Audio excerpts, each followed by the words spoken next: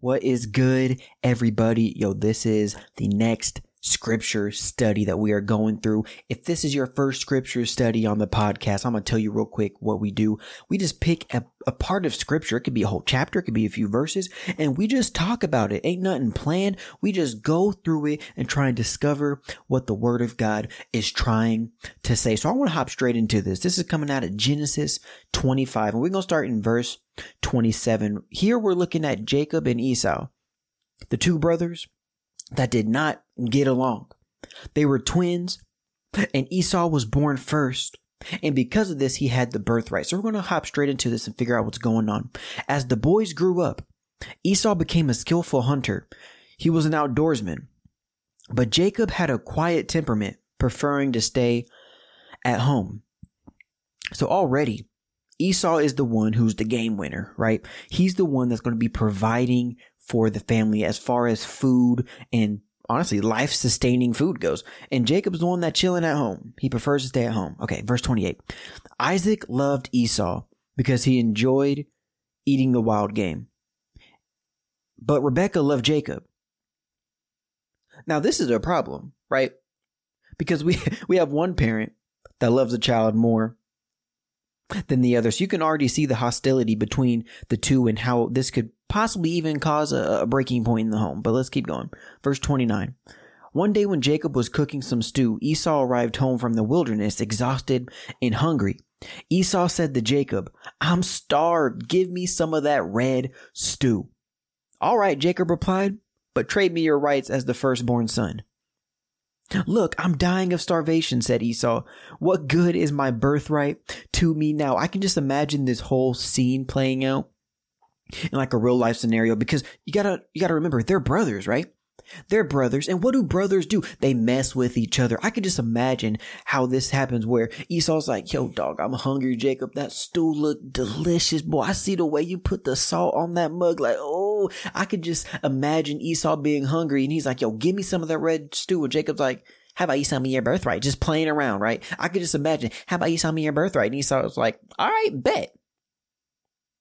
Now, even though it may not even played out way, it might not even played out that way, but that's how I imagine it. But words in this culture were very important. If you said something, it was your word. Like, it was set in stone. There was no taking it back. So I could just imagine they having this brotherly feud. And Esau's like, "Yo, give me some food." Jacob's like, "Nah, trade me your rights as the firstborn son." And Esau says, "Look, I'm dying of starvation. What good is my birthright to me now?" That quote that Esau just said, "What good is my birthright to me now?" That it actually made me think of how often in our lives we will trade things that have so much value so we can have instant gratification. We'll trade our integrity to make money. We will trade our morals if it means that we get to prove somebody wrong. We'll trade our innocence if it means falling into peer pressure to impress somebody that we like. We'll trade so many things that you cannot get back, mind you. We'll trade things that you cannot just easily take back. We'll trade them for things that we want in the moment. We'll trade things that impact our future. I mean, he's selling his birthright. This isn't something to be taken lightly. When you're the firstborn son and you have a birthright, that means everything that your father owns becomes yours when he passes. This isn't anything to be taken lightly at all. We're talking about his future, and he's throwing away his future. He's throwing away something so valuable that you cannot get back so he can feed his stomach. So we need to be careful that we don't throw away things that are valuable, things that taken us a long time to get. We got to make sure that we don't throw away these important things for something in the moment. But let's keep going on. Verse 33. But Jacob said, "First you must swear that your birthright is mine." So Esau swore an oath, thereby selling all his rights as the firstborn to his brother Jacob. Then Jacob gave Esau some bread and lentil stew. Esau ate the meal, then got up and left. He showed contempt for his rights as the firstborn. These verses strike me because it's very clear that Esau does not understand what he just gave up. He does not understand the magnitude of the birthright that he just gave up. You know, sometimes in our life, we don't understand what we have. God will give us things that are so important that he's given just to us. And so often we'll misuse it and throw it away because we don't understand what we have. Men may go and cheat on their wife because they don't understand what they have. You may betray your family members because you don't understand what you have. You may turn your back on God because you see an easier way, a quicker way to make money and to get what you want, but you don't understand the relationship that you had. Esau didn't understand what he had. He had no clue what he had in this birthright. A future secured with wealth and happiness and land. He had no clue what he gave up. But I want to keep going. I want to go on to the next point where we meet these brothers again, because there's even more thievery that Jacob does. And this is such an interesting story. This is in Genesis 27. We're going to start in verse 1 if you're following along. One day when Isaac was old and turning blind, Isaac is Jacob and Esau's father. He called for Esau, his older son, and said, "My son." "Yes, father," Esau replied. "I am an old man now," Isaac said, "and I don't know when I may die. Take your bow and a quiver full of arrows and go out into the open country to hunt some wild game for me. Prepare my favorite dish and bring it here for me to eat. Then I will pronounce the blessing that belongs to you, my firstborn son, before I die." But Rebekah overheard what Isaac had said to his son Esau. So when Esau left to hunt for the wild game, she said to her son Jacob, "Listen, I overheard your father say to Esau, 'Bring me some wild game and prepare me a delicious meal. Then I will bless you in the Lord's presence before I die. Now, my son, listen to me. Do exactly as I tell you. Go out to the flocks and bring me 2 fine young goats. I'll use them to prepare your father's favorite dish. Then take the food to your father so he can eat it and bless you before he dies.'" See, this is what happens when you start to favor one child over the other. Look at this. Both of these kids are Rebekah's. They both her sons. But she's betraying her oldest son so she can give a blessing to the more favored one. That's messed up. That's all types of messed up. But let's go on to verse 11. "But look," Jacob replied to Rebekah, "my brother Esau is a hairy man and my skin is smooth. What if my father touches me? He'll see that I'm trying to trick him and then he'll curse me instead of blessing me." See, we have to understand the lengths that we will go to when we start to do things that are wrong. I mean, they planning everything. They getting a dish ready. They about to put some hair on Jacob so he can deceive his father. What we have to understand is you start to go down a rabbit hole when you go down the path of deception and lying. When you try and take what is not yours, it'll cause you to do things that normally you would not ever see yourself doing. You'll get yourself in positions that you should not even be in because you're trying to get something that was never yours in the first place. But he says in verse 13, his mother replies, "Let the curse fall on me, my son. Just do what I tell you. Go out and get the goats for me." So Jacob went out and got the young goats for his mother. Rebekah took them and prepared a delicious meal, just the way Isaac liked it. Then she took Esau's favorite clothes, which were there in the house, and gave them to her younger son Jacob. She covered his arms and the smooth part of his neck with the skin of the young goats. Then she gave Jacob the delicious meal, including freshly baked bread. Isn't it interesting how he had to cover himself up? How he could not come to his father the way that he was because he was approaching him with a lie. He had to cover himself up and become something that he was not to try and deceive his father. So verse 18. So Jacob took the food to his father.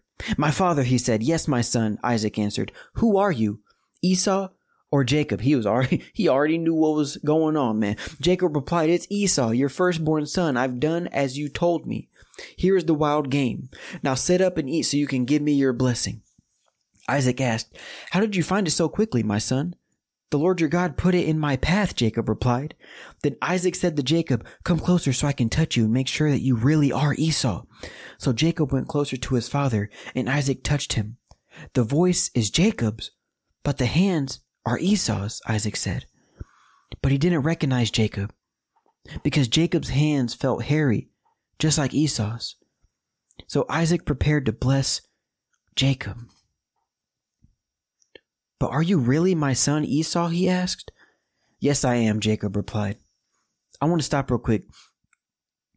It's really interesting how Isaac did not truly know who his son was.